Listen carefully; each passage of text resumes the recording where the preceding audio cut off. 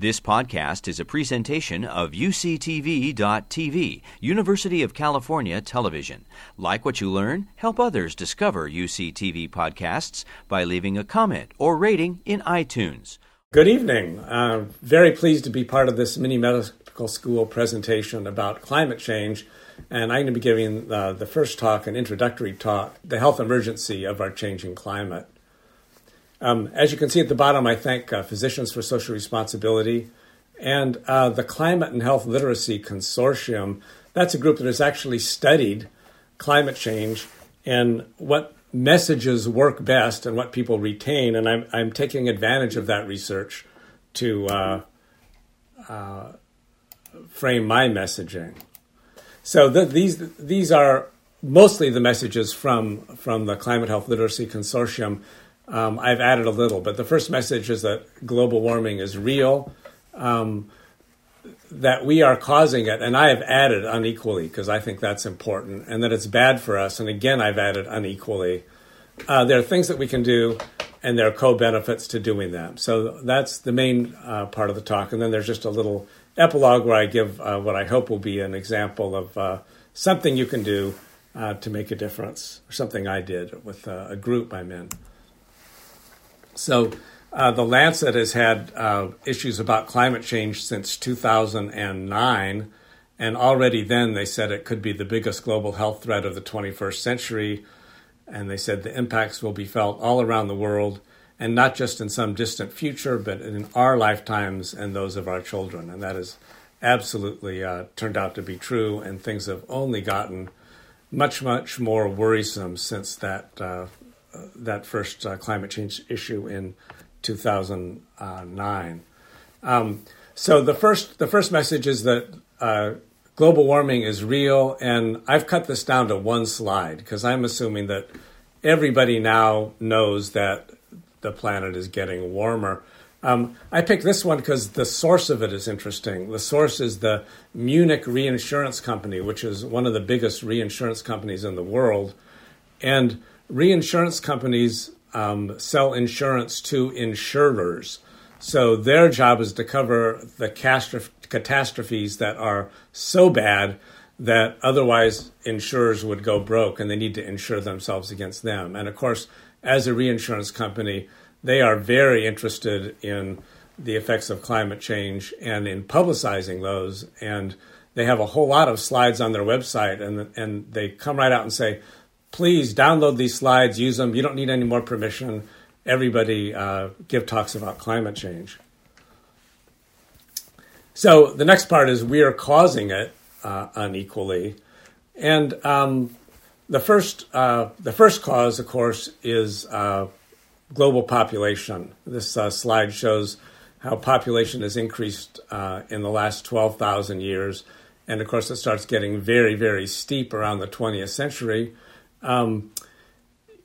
People typically say, oh, this is so bad, it's an exponential rise. And actually, it hasn't been exponential for the last 50 years or so. So since 1970, I just used PowerPoint to draw a straight line, and it has been linear. But linear is bad enough because the linear increase in population has been about 82 million people per year. Or put another way, 1 billion people every 12.2 years. And this slide also shows that most of the increase has been in Asia and to a lesser extent in Africa. The population of Europe has been pretty stable, and North America has only increased a little. So that was cause number one, increase in population. Cause number two is use of fossil fuels per person. Fossil fuels that we have had, the population has increased by a factor of 5 since 1850, but the energy use per person has increased by a factor of 4. So you put those two together, and the total amount of energy, this is in exajoules, and exajoule is 10 to the 18th joules. That'd be 1 followed by 18 zeros. It's a measure of energy. Anyway, there's been a 20-fold increase in the use of energy. And from the color coding, you can see that mostly that has been fossil fuels. gas, oil, and coal are the biggest contributors. So 20-fold increase in energy use, mostly fossil fuels. And what that leads to, when fossil fuels are burned, it leads to carbon dioxide. And concentrations of carbon dioxide have been closely correlated with temperatures for at least the last 800,000 years for which we have data. And the source of these data is people drill into Antarctic ice way down, and the farther down they go, the older the ice is, and you can go down to ice that's 800,000 years old and look in the bubbles and measure how much CO2 was around there, and by looking at the ratio of different isotopes, you can estimate what the average temperature was, and this shows there's a close correlation between carbon dioxide concentrations and global temperatures. And the scary thing is, this is the last 800,000 years, but this is where we are right now, with a carbon dioxide concentration in the air of over 400 parts per million. And that hasn't been seen in the last 800,000 years. And so we're very concerned that it will lead to, it already has led to higher temperatures, and that will continue to increase. It's important that it's not just carbon dioxide. There are other greenhouse gases, other gases that trap heat and contribute to global warming. One of the important ones is methane. And this slide shows that carbon dioxide, methane, and nitrous oxide, the third most important one, have all been increasing dramatically in the last couple hundred years. But they have different what's called global warming potential. So the global warming potential compares how much one molecule of methane or nitrous oxide traps heat compared to carbon dioxide. And the thing is, the global warming potential varies depending on what's called the time horizon, because methane is very potent, but it doesn't last as long as carbon dioxide. So for a 20-year time horizon, each molecule of methane contributes 86 times as much as a molecule of carbon dioxide. But for a 100-year time horizon, that's lower. It's more like 34. And I think a lot of scientists are now saying we should be using these 20-year time horizons because we don't have 100 years to make the kind of changes that we need to make. Nitrous oxide lasts a similar amount of time to carbon dioxide, so those 20 and 100-year time horizon numbers are more similar, and they're close to 300. So what do these greenhouse gases do? Well, obviously they trap heat, and this is very, very basic, non-controversial physics that energy comes in from the sun, and some of it is radiated back out by the Earth. Some of it bounces off clouds and stuff and goes out in the atmosphere. But some of it is trapped by greenhouse gases and is blocked from going out through the atmosphere, out into space. And the amount of warming of the Earth that we get depends on the balance of how much energy goes in versus how much energy goes out. And the greenhouse gases act like a blanket around the Earth in the atmosphere, keeping energy from going out, with the result that the Earth heats up. So that was the second cause, which is, so first was increased population, second, burning fossil fuels at a much higher rate. And the third is market failure. This is a quote from the Stern Review on the Economics of Climate Change. Climate change is a result of the greatest market failure the world has seen. The problem of climate change involves a fundamental failure of markets. Those who damage others by emitting greenhouse gases generally do not pay. So there have been many calculations of, the actual cost of a gallon of gas in terms of the cost of the greenhouse gases that are released when you buy it, when you burn it in your car, or even the cost of a hamburger, and they're many times higher than the price you pay at the pump or at your Burger King, because those costs are externalized, meaning other people have to pay them, especially it's going to be people in low-lying countries where sea level is going to inundate their countries, not the people who are actually driving their cars or eating the hamburgers. So it's real. We talked about the cause, but how do we know? How do we know that? We know that greenhouse gases will trap heat, but how do we know that the warming we're seeing is due to that and not some sort of natural variation, as at least some some global warming deniers have claimed? Well, we use models. And the people who study climate have these complicated models that include all the things that might affect average temperatures, not only the gases in the atmosphere, but the sunspots and things like that. And they compare what is observed for temperatures to what the models would predict. And they fit the models based on data in the past. And this, actually, I have to say, I'm delighted to see is a slide that has not been removed from the website of the National Oceanic and Atmospheric Administration, NOAA. And this slide shows that that the observed increase in temperature fits models that have human effects and doesn't fit models, the blue ones, that don't include human effects. So that doesn't absolutely prove that we are causing climate change, but it does say if we are not causing climate change, there's some other thing that's not included in the models that makes the models not fit. But they do fit when we include the human effects. So what I just showed you was models that sort of try to understand what has happened in the past. But the other thing we use models for is to try to predict what's going to happen in the future.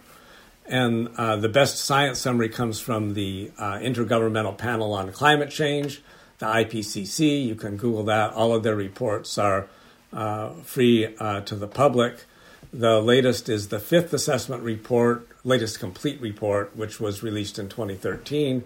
It had 130 countries represented, 450 lead authors, 2,500 expert reviewers, and it's important, these are all volunteers. They're not people who are being paid by the IPCC. And there's a very transparent peer review process. So these things go through multiple drafts, and the scientists make comments on each other's work in order to have it be transparent and have the highest quality science they can. And this is an example of the sort of science that they do. So you can think of the IPCC Fifth Assessment Report and the other reports as what we call in medicine a meta-analysis, meaning you take all the studies that have been published on some topic. It could be, studies of the effect of statins on heart disease or blood pressure on stroke. And you put together these studies to try to say, how similar are their results and what can we be confident of? So this is just one example of the kinds of models the IPCC makes. And this is a study of different models where, depending on where the carbon dioxide concentration stabilizes, remember we're at 400 now, what is the probability of exceeding a 2-degree centigrade change in temperature? Okay, there's general agreement that a 2-degree centigrade rise in average global temperatures would be catastrophic. So we're trying to prevent that. The higher the carbon dioxide level goes, the higher the probability that that will happen. And we're already at the uncomfortable, somewhere around 30, maybe 10 to 50% probability. So each of these lines represents a different peer-reviewed scientific study. And, and you'll see some of them, there's more than one by the same authors. And sometimes, they'll publish one and then they'll refine their model and they'll publish another one. And then somebody else will say, no, I don't think you did that right. My model's better. And they'll publish that. This is what the IPCC does, is it sort of says, okay, this is the range where these different models are. And all of them, of course, show that the higher the carbon dioxide, the higher the chances of exceeding this 2 degrees centigrade, which is a 3.6 degree Fahrenheit increase in average temperatures. It's a little bit of a problem because the climate change deniers say, oh, but you're giving me this wide range. You can't say exactly what's going to happen. And this is a problem we scientists have, which is that we tend to be honest and upfront about our uncertainty. But there's no uncertainty that higher carbon dioxide concentrations will cause global warming and that we're causing it. And then I pointed out we're causing it unequally. So this is a map that shows carbon emissions. It's old, but it hasn't changed much. It's the United States, with 4% of the world's population, has been responsible for about 25% of greenhouse gas emissions. So that's why this United States looks so bloated on this map. And if it were compared to population, it would be even more bloated. So the next message is it's bad for us. And once again, it's bad for us unequally. And a lot of the rest of this course is going to be about how it's bad for us. For the second part of this presentation, Christy's going to talk about heat waves.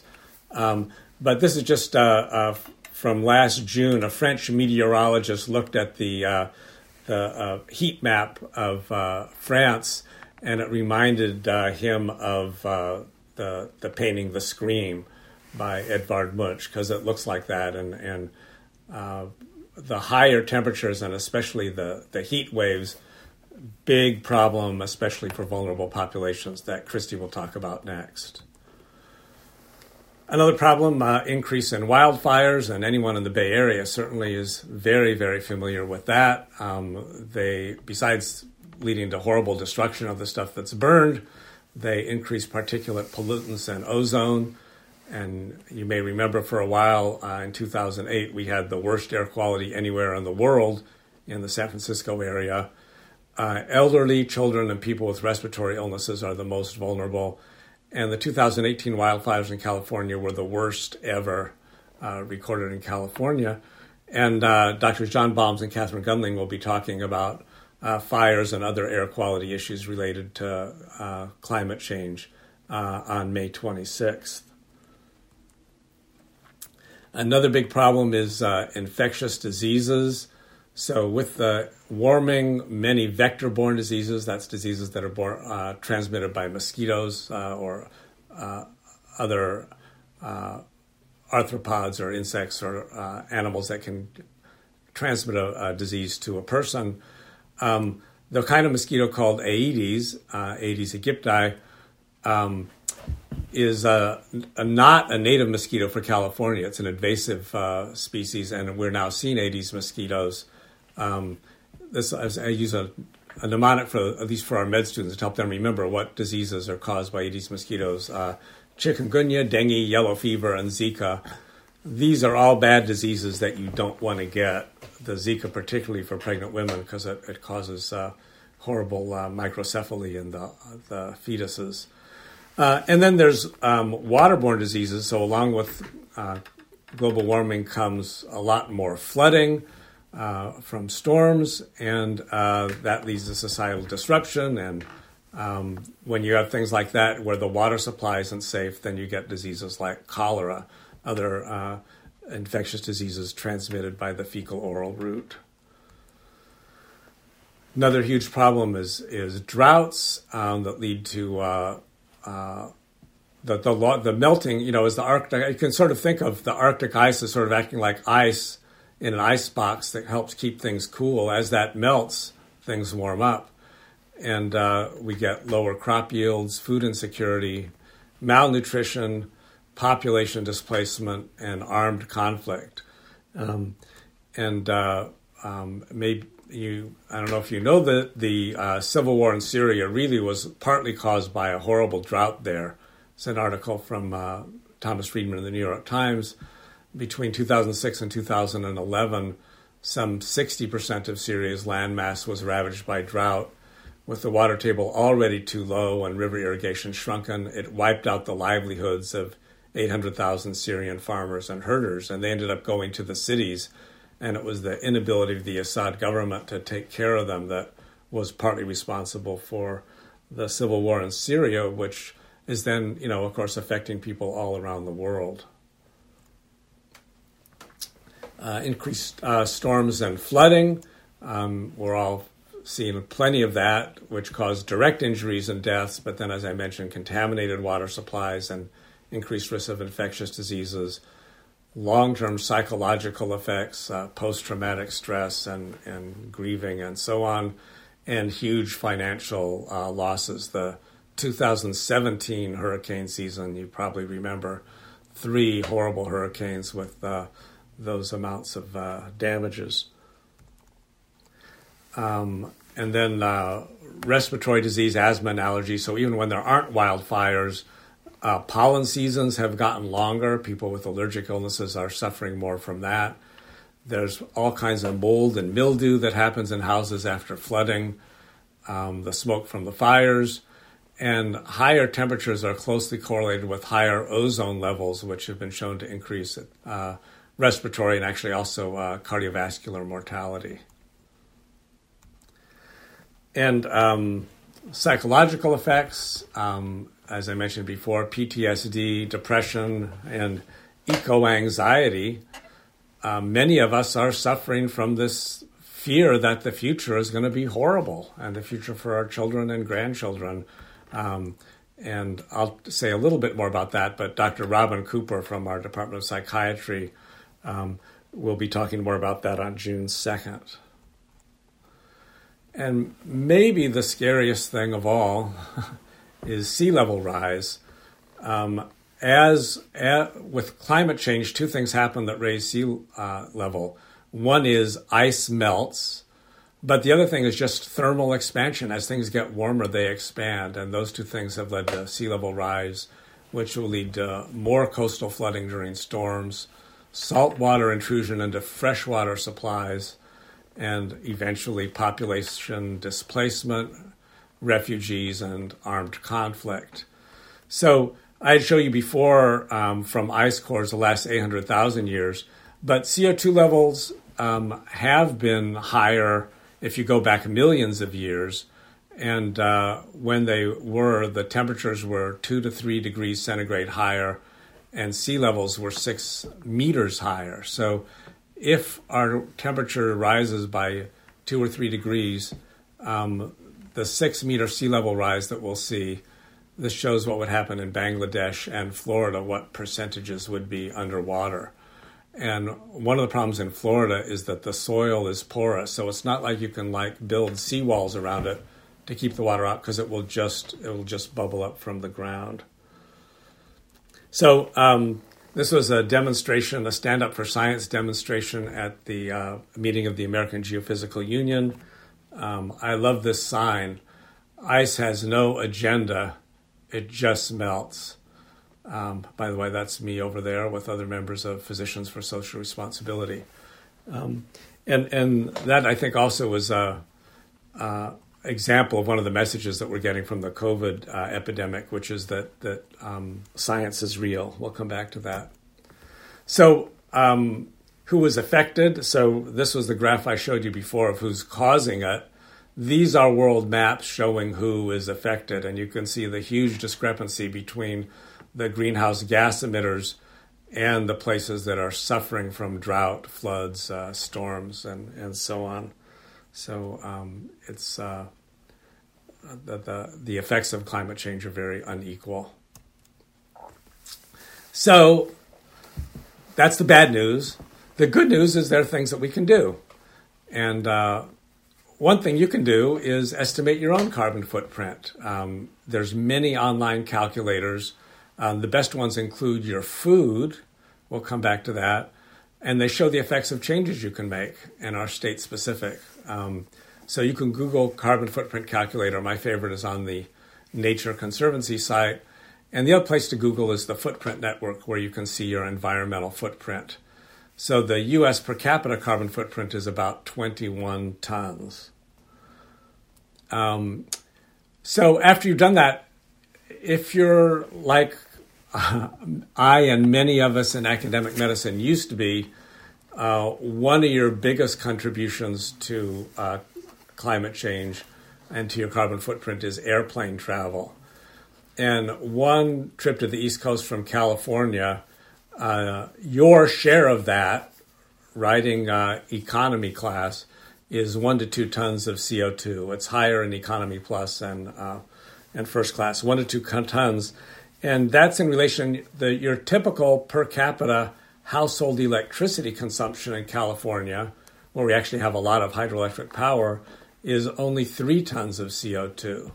So for years I was bugging my wife and my kids, turn off the lights, you're wasting energy. And then I would hop on a plane and go to NIH for a meeting or something like that. And that would completely, totally swamp all the possible little conservation we could do. So one good thing about COVID is people are learning to get stuff done remotely. So reduce your travel by combining trips, and then considering offsetting your travel. If we have time afterwards, if there's questions, I can talk about carbon offsets. So another thing you can do is look at the food you eat. And it turns out not all foods are equal. And there's one particularly type of food that's that causes more climate change, more global warming. And that's ruminant meat, or meat from ruminant animals. So that's mostly beef and lamb. But animals that have a rumen digest the cellulose in grass or whatever they're munching on, partly by having bacteria that help them with that digestion, and a byproduct of that is the production of methane. And so when these animals are burping out methane, that goes up into the atmosphere, and that's why they cause so much more climate change and global warming than either pork, which is not a ruminant, or poultry. For fish, it depends how the fish was caught. If it's from trawling, where you have to have the boats running and burning diesel fuel, then it'll have a higher greenhouse gas footprint. But not only there are good things that we can do, but there are co-benefits of doing them. And this is the first slide about that. This is a meta-analysis. I mentioned meta-analyses before, when we group together studies, different studies, to try to find the best answer by combining the studies. And this is a meta-analysis of all-cause mortality, finding higher all-cause mortality for people who eat more meat. And there are studies suggesting that actually red meat is worse for you than white meat. So this led UCSF medical students to call on UCSF departments to go beef and lamb free because of the carbon footprint. And several departments, including my departments, epidemiology and biostatistics, and pediatrics, OBGYN, ophthalmology, urology, anthropology, history, and social medicine, have all pledged not to serve beef or lamb at their departmental events. And there's a lot more we can do to cut down on our red meat consumption. And the other thing, especially people in healthcare can do is look at our own carbon footprint. So the healthcare sector contributes about 4.4% of the world's greenhouse gas emissions.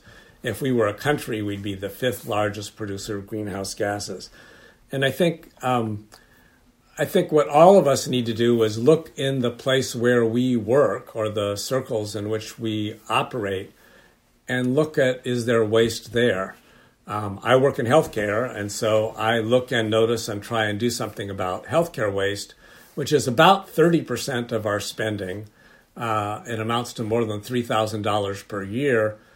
And discretionary funding for anything, including infrastructure, conservation, renewable energy, is constrained by the huge amount we spend and the huge amount we waste on healthcare. And this is a quote from the Academic Senate Sustainability Committee: trying to reduce the environmental footprint from healthcare without examining what we do is like trying to reduce our carbon footprint from travel without considering what trips we take. So this is actually my focus in my research and my day job. And there's another mini med school course going on, starts pretty soon, and I'm giving a talk in that one on June 3rd called Safely Doing Less, part of the mini med school course, What's Next? So my research really is focused on trying to find and reduce waste in healthcare. So another thing we can do is divest from fossil fuels. This is a quote from Bill McKibben. If it's wrong to wreck the climate, then it's wrong to profit from that wreckage. Fossil-free UC was started by students in 2012. In 2018, the UCSF Academic Senate Sustainability Committee, on which I serve, proposed a system-wide divestment memorial. That's like a resolution to the regents. The UCSF faculty passed this overwhelmingly, 79% in favor in 2019. And then it passed the system-wide academic senate, faculty all over the UC system with 77% support. And victory. This is the fossil-free UC site after a years-long campaign culminating in a full UC system-wide vote for fossil fuel divestment. The University of California financial officers announced they would divest $13 billion of endowment and $70 billion of pensions of fossil fuels. Yay. Although they did say they were doing it to save money because of their fiduciary responsibility, they got the message. So I want to just mention COVID. There's this horrible epidemic has a little bit of a silver lining. One, there has been a huge drop in greenhouse gas emissions, and if you live in the Bay Area, you may have noticed how clear the air is. It has introduced many to video conferencing and telehealth visits. UCSF telehealth visits have gone from 2% to, I think it's like 60, 70% now of visits. And it's an opportunity to learn from our mistakes. So if the argument we can't do what the scientists tell us because it would be too expensive, so let's do nothing for now, I think has lost some credibility. And so I think COVID-19 presents a teachable moment. And this actually comes from a conference call that Bill McKibben was on from our Climate Health Now group. So a teachable one thing to learn is science is real. Ignoring threats does not make them go away. Timing is key when responding to threats. It is just so important, even the couple of weeks that the Bay Area got as a head start on COVID compared to other places like New York City has made a huge difference. And if we'd responded to threats of global warming threats 50 years ago when the issue was first raised, it would have been easier. But it's still going to be easier now than later. And that this also, COVID-19 in South Korea versus the USA. And I think he said another message that health professionals are a trusted voice. So doctors need to speak out about climate change like they are about COVID, because we're the ones who take care of the victims of bad policy decisions, and it doesn't feel good. So he said, time to get angry and speak out. So we know enough to act. Given the high risks and the disproportionate effects, even a low probability would warrant action. And the good news is the interventions have co-benefits: reduced air pollution, environmental degradation, and decreased international conflict from the extraction and burning of fossil fuels, better health from eating less meat, from walking and cycling rather than driving, and so on. So what you can do is set an example. Your coworkers will notice how you get to work if you go into work. Your friends and family will notice what you eat and where you go on vacation. Your colleagues will notice your business travel. And just to give a little preview of treatment for eco-anxiety, and I have a picture of Robin there. I think that's from when she was speaking at Stanford. Come together in community, find allies who understand what you are feeling. Take care of yourself with mindfulness, meditation, time in nature, and then identify what specific problems speak to you and get to work. So I have a closing story. It's a true story. Pictured here is the San Mateo Hayward Bridge. It's the longest bridge in the Bay Area and the 25th longest bridge in the world. And back in 2001, this was the view if you exited the Foster City Costco. And if you were in either of those two lanes, you were going to Hayward. But the only sign to tell you that is not really visible as you exit the Costco parking lot. So I made more than one accidental trip to Hayward as a result of this poor signage. So I used the Caltrans website to make a suggestion. I wrote on behalf of the Social Action Committee of the Unitarian Universalists of San Mateo, which thinks globally and acts locally. I'm writing to call attention to a problem that wastes time and energy. The problem is that it's too easy accidentally to get on Highway 92 eastbound at Foster City Boulevard and be forced to drive all the way to Hayward. So that's September 2001. More than a year later, we're up to the seventh email, and this is Robert House from the Department of Transportation responding again. He says, I have forwarded your remarks once again to the person in charge of signing for San Mateo County. As we said previously, signing is a matter of balance. Too few signs lead to confusion. Too many signs can lead to the same result. Blah, blah, blah. You can't have your bridge signs. Fast forward up to 2004, email number 28. By now I'm much more friendly with Mr. House. Greetings, Mr. House. I was over at the Foster City Costco this afternoon, so naturally my thoughts turned to you. How are you doing? I hope you have a happy holiday season, and don't forget that the wish of the Unitarian Universalists of San Mateo this year, as in 2001, 2, and 3, is that someday every trip to Hayward will be a wanted trip to Hayward. Will our wish someday come true? You could make it happen. Well, it finally did. This is the before picture with some members of the Social Action Committee and people from the Department of Transportation. And there's the after picture. We got two signs there. And in fact, we got these new signs. The yellow part is new. If you're actually on Highway 92, not just on the entrance to it, and that moving car hard to see, but also says last exit. So we were victorious. So in summary, climate change poses grave threats to the health of people and the planet. Healthcare contributes because of its own large carbon footprint and its costs, so we want people to improve healthcare value. You can reduce your own environmental footprint by conserving energy, reducing travel, eating less meat, and offsetting carbon, but this will not be enough. We all need to become change agents, so I highly recommend you join a group that's working on that, because there are co-benefits, as shown in this slide. What if it's a big hoax and we create a better world for nothing? Oh, this is me and my wife at some demonstrations, and thanks very much for your attention. You've been listening to a podcast by University of California Television.